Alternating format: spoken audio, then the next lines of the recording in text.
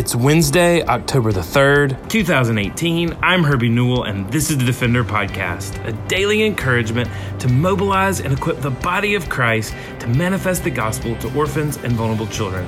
This daily podcast is a ministry of Lifeline Children's Services, and I'm coming to you from Birmingham, Alabama. Well, today I am joined by Christy Harmon, and Christy is our pregnancy counselor, clinical director, our pregnancy counseling clinical director, and Christy does a fantastic job overseeing our Birthmother ministry, not only here in Alabama, but throughout our licensed states that are participating in Birthmother ministry. And she does a fantastic job helping our staff minister well to these women, and she effectively ministers well to these women as well. And so today, I just thought we would get together, and there are a lot of common myths about women that place their babies for adoption, and a lot of things are said about them that are just untrue. And so what I thought we would do, Christy, is today I would give you just 5 myths and allow you to respond to those and how we know those aren't true, and even giving some personal stories of what we've seen of how we know that these are not true. And so the first thing that we hear is, and we even hear it in the language and vernacular, that women are giving up their children, that they are just giving up their children as if they are a possession or a property. So talk a little bit about debunking that myth that women are just giving up. Yeah, thanks, Herbie.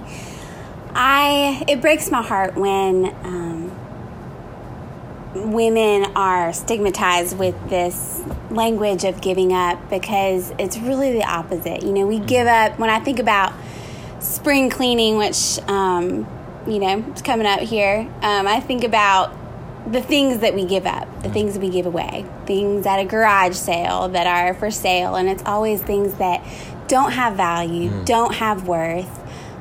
Things like old shoes, old clothes, things that don't have value to us. And the reality is, when a woman chooses to place her baby for adoption, she is not giving away something that doesn't have value to her. She is making a plan. She's being a proactive mother, figuring out who is going to care for this baby long term. How can she provide financially? How can she provide emotionally? And that is the opposite of giving up. That is, entrusting her baby to somebody that she knows is better prepared than she is. And I think about a birth mom that I worked with, and she was just an incredibly mature young lady who had that fear of, I just don't want people to think that I don't love this child because I'm placing them for adoption. And we just had this beautiful conversation of how for the past 9 months she has been planning and preparing and thinking about what she wants in a family, and thinking about all of her hopes and dreams for her child and how adoption can meet that. And that is the exact opposite of what somebody would do if they just want to throw out old shoes or throw out something that doesn't have value. And so I think that that's the best way to answer that myth. Amen. And that's even why we use, even in our verbiage, and we say these women are placing their children for adoption. Almost like if you had a crystal ball in your hand that was so valuable, you place it down gingerly and carefully, and you guard those things. And that's what these women are doing. They're guarding their children in such a way that they're making a delicate choice for what that child's future is going to be. And how many times do we see these women just struggling over these decisions? But in the end of the day, they make a decision because they know it's what's best for their child. And I even am drawn back to King Solomon and his wisdom. We know that the 2 women came to him, and the babies had been switched in the middle of the night. And he, in his wisdom, says to these 2 women, well, I'll just cut this baby in half. And the one whose child wasn't the mom said, yep, that sounds good to me. The woman whose child that was the living child says, no, let her have the child. And so that's what we see these women are doing, is they realize what's best for their children, and they're making that decision. And that really just heads into the second one right in. We hear all the time, women who place for adoption are just selfish. So talk a little bit about that. Yeah. And it may seem that way. I can understand why people would think that, because so many of these women have made other choices along the way that maybe were selfish. And I've had women say to me, this is the first time in my life that I have not done I've done something that's selfless. And I think that when you are in the hospital after a woman has delivered, which I've been there many times, and it comes to that point in time where it's time to kiss her baby goodbye, and it's time to say that last goodbye in the hospital. and there are tears, and there's deep grief because they love that child. They've bonded with that child for 9 months. And in that moment, I think the most selfless decision they can do is say goodbye. The hard decision that they can do is say, I still want what's best for this baby. Even though, people might judge me, people aren't going to understand this.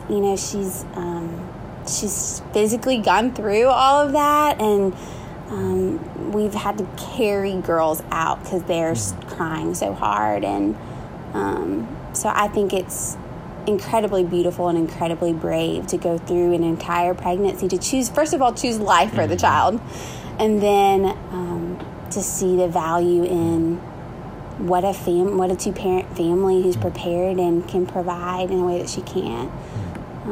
I have a hard time saying that something would be hard for me or that I can't do something, and that takes a lot of humility, and I respect that in these women too. So I think it's the opposite of selfish.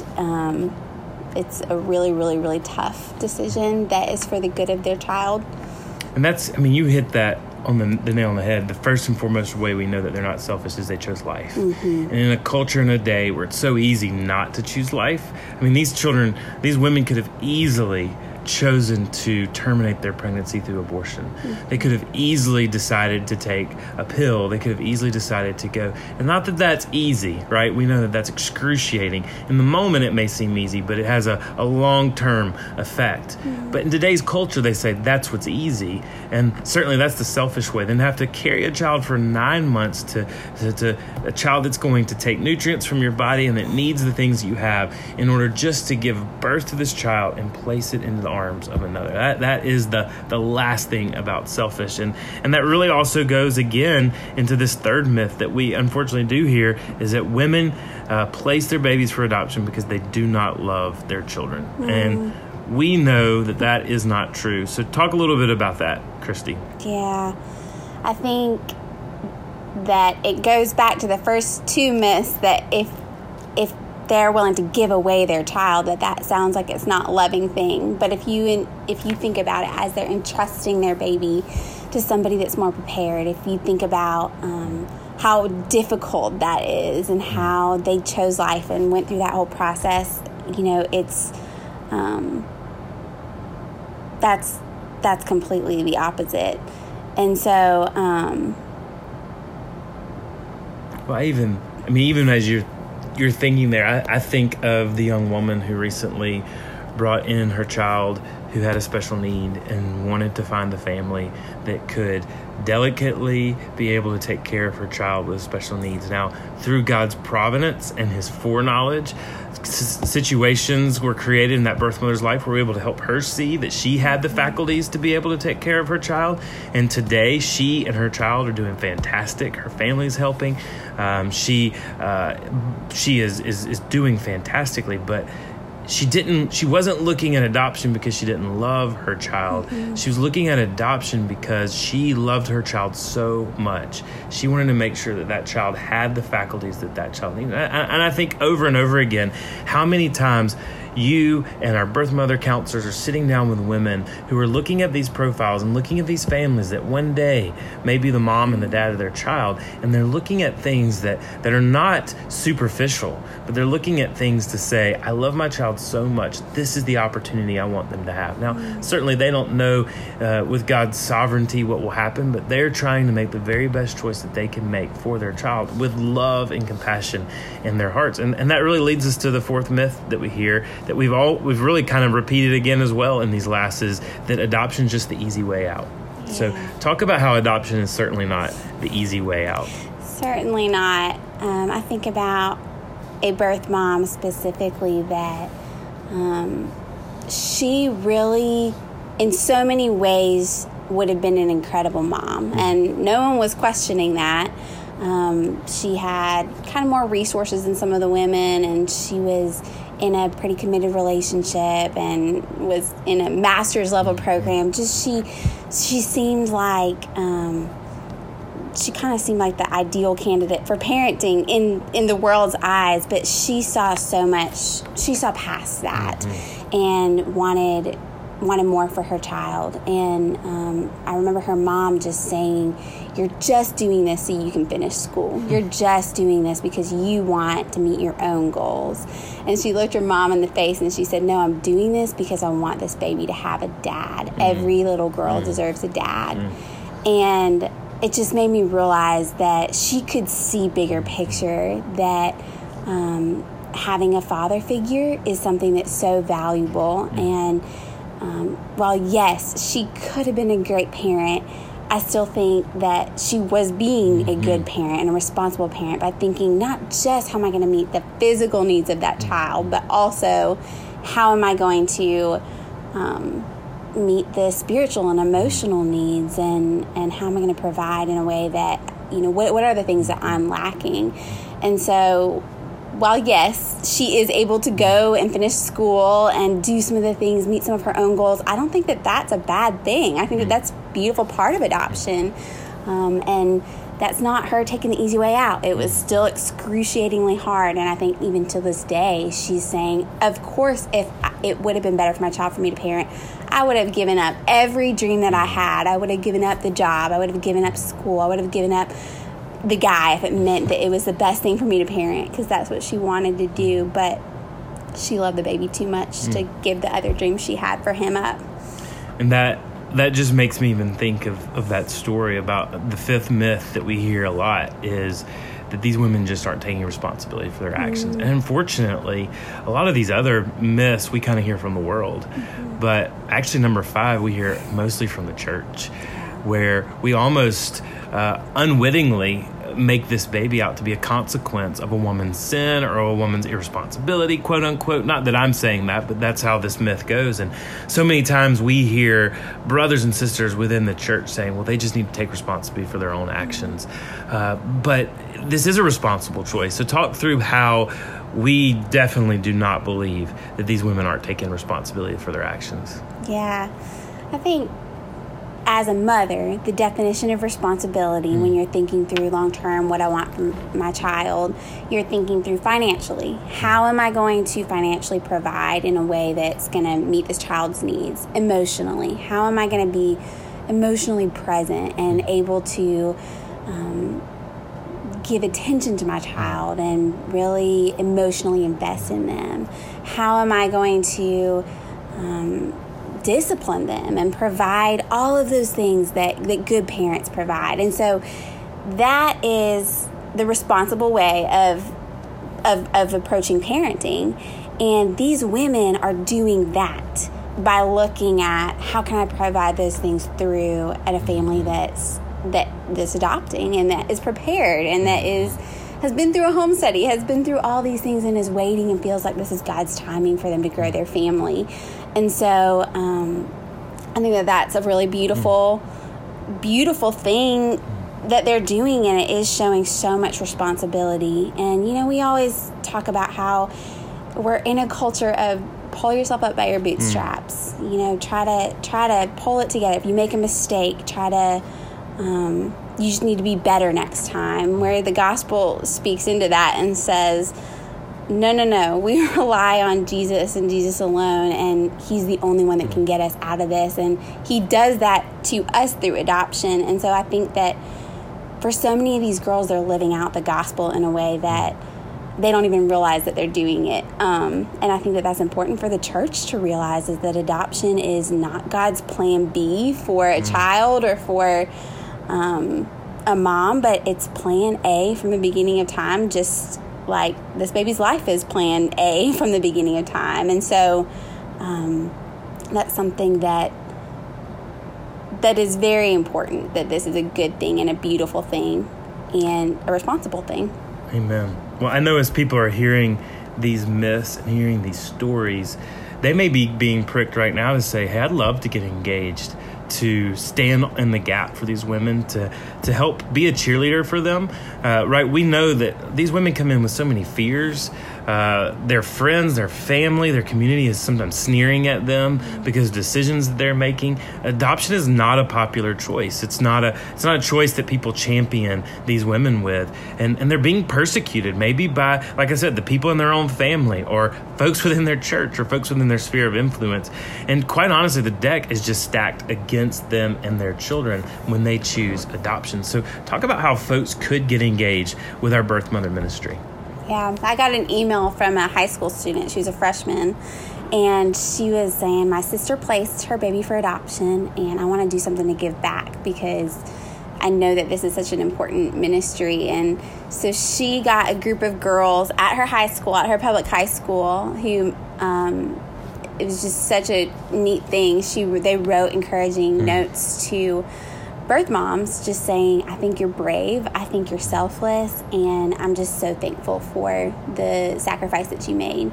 And so something so little can mean so much to these women, because you're right, the world's telling them that they're evil, that they're, that the family is the hero, and that they're the ones who made the mistake. And so there's so many little ways. I think gift cards for these birth mamas, so many times they don't have the physical things that they need. And then we're always looking for mentors, women and men who want to come around these birth moms and birth dads and speak truth to them, speak the hope of the gospel to them, and just be kind of an outside perspective and give them insight into what it means to be a part of a church family. Because as an agency, we can't be the church for them, but they can step in and say, hey, we're not looking for anything from you. We genuinely just want to get to know you. And so those are a couple of ways. Yeah. So if somebody wanted to get more engaged or be a mentor, obviously you can always email us at info@lifelinechild.org, and in the subject line say Birthmother Mentor or Birthmother Ministry, and ask for that email to be transferred to Christy Harmon or to the director in your state so you can get engaged in our Birthmother Ministry. And Christy, what's another way that they can get in touch if they do want to take the next step and get engaged with our Birthmother Ministry? Yeah, I would encourage everybody to look on our website, which is pregnant@lifelinechild.org, and just see what resources we already have for women, and maybe that can spark their minds on how they can get engaged even further, or other parts of pregnancy counseling ministry that they can get involved in. Yeah, and when you go to that pregnant.lifelinechild.org, you will also be able to connect with Christy and our other pregnancy counselors and our team that are there. And I know even as we talk about mentors and getting engaged with Birthmother Ministry, one of the things that comes to mind is many of these women have come from hard places. As a matter of fact, we know the true reality is that many of these women have been on drugs, or, the outside world may look at these women and say, they're just not safe. Like, can I really care for them when I don't feel like they're in a safe place? Or sometimes it just takes us out of our comfort zone. So talk a little bit about being a mentor, standing in the gap from a woman who we may label as unsafe. I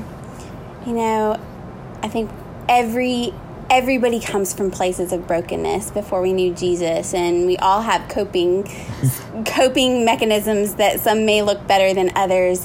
A lot of the women that we do serve absolutely have made decisions that are hurting them now and are struggling with homelessness or struggling with addiction. And it's a huge privilege to be able to serve them and meet them there and speak truth about who Jesus is to them. And we absolutely want to do that with wisdom and with caution. And so we never want to throw in somebody that's not ready for that into the midst of that. But there are still ways that we can meet their physical needs and even help them with getting to rehabilitation centers and things like that can help meet their physical needs, so that we can have those next steps of really ministering to them spiritually. And I think about the families that we serve too, the openness that we have in those adoptions. The agency is there to be a facilitator. We are the ones who are acting as kind of a bridge there, so that we can be assessing the clients and caring for them, and through us, the families are able to then also be ministering to them. So Amen. And so really that just leads us into how can we be praying for women that are going through these pregnancies, praying for our birth mothers? What are some maybe 3 or 4 ways that people can start praying for birth mothers? Yeah, I think first and foremost, my biggest prayer for every birth mom is that she will have a support system that will point her to Jesus, because so often we can't be everything to her. We can help her with an adoption plan. We can help her with resources. We can help her connecting to all these things. But I want these women to have people outside of Lifeline, the church, to step up and pour into her and meet some of her physical needs, her financial needs, her emotional needs in a way that, we can only do so much. And so that's my biggest prayer, is for a support system, and that ultimately she would know the gospel and be discipled in a long-term way, not just for the 9 months of her pregnancy or for the first few months when the adoption is still new and fresh, but, for 15, 20 years, that these women would be in the Word of God and be mentored by people. We also pray for their safety. Pray for their relationships with the baby's father. So many of these women are in domestic violence situations, and it's really just devastatingly hard to get out of those. So pray for the Lord to just make himself known to her in whatever situation she's in. Those are the main things. And so it's a good chance that through all those that are listening, they may know already or come in contact with a woman who's going through a pregnancy, that she may be someone who could consider adoption or is considering adoption. And certainly we want to help these women, and not just help them so that we can ultimately see their child placed, but help them because we want to point them to the gospel of the Lord Jesus Christ, something that other people aren't doing, and that certainly we know that a lot of people are doing this devoid of the gospel. And so one thing we know, they can connect people, these women, to pregnant.lifelinechild.org. But what's something that people can do if they know a birth mother? I think people are very scared to say the word adoption because of the myths that we just talked about. They feel like if they say the word adoption to a birth mom or to a woman that they know that's facing an unexpected pregnancy, that woman is going to disconnect immediately from them and say, you're judging me, you think I can't do it, you think I'm not brave, you think I'm selfish, all those things. And so I always encourage people to just say, okay, you've got 3 options. You're thinking about, I don't know if you're thinking about parenting or abortion or adoption, but I want to talk through each of those with you and get you resources, get you truth about each option. And would you mind if we called together an agency where you can have a counselor that works with women who are in your same situation every day, and who can talk through each of your options with you? And so that way you're not putting a judgment on them.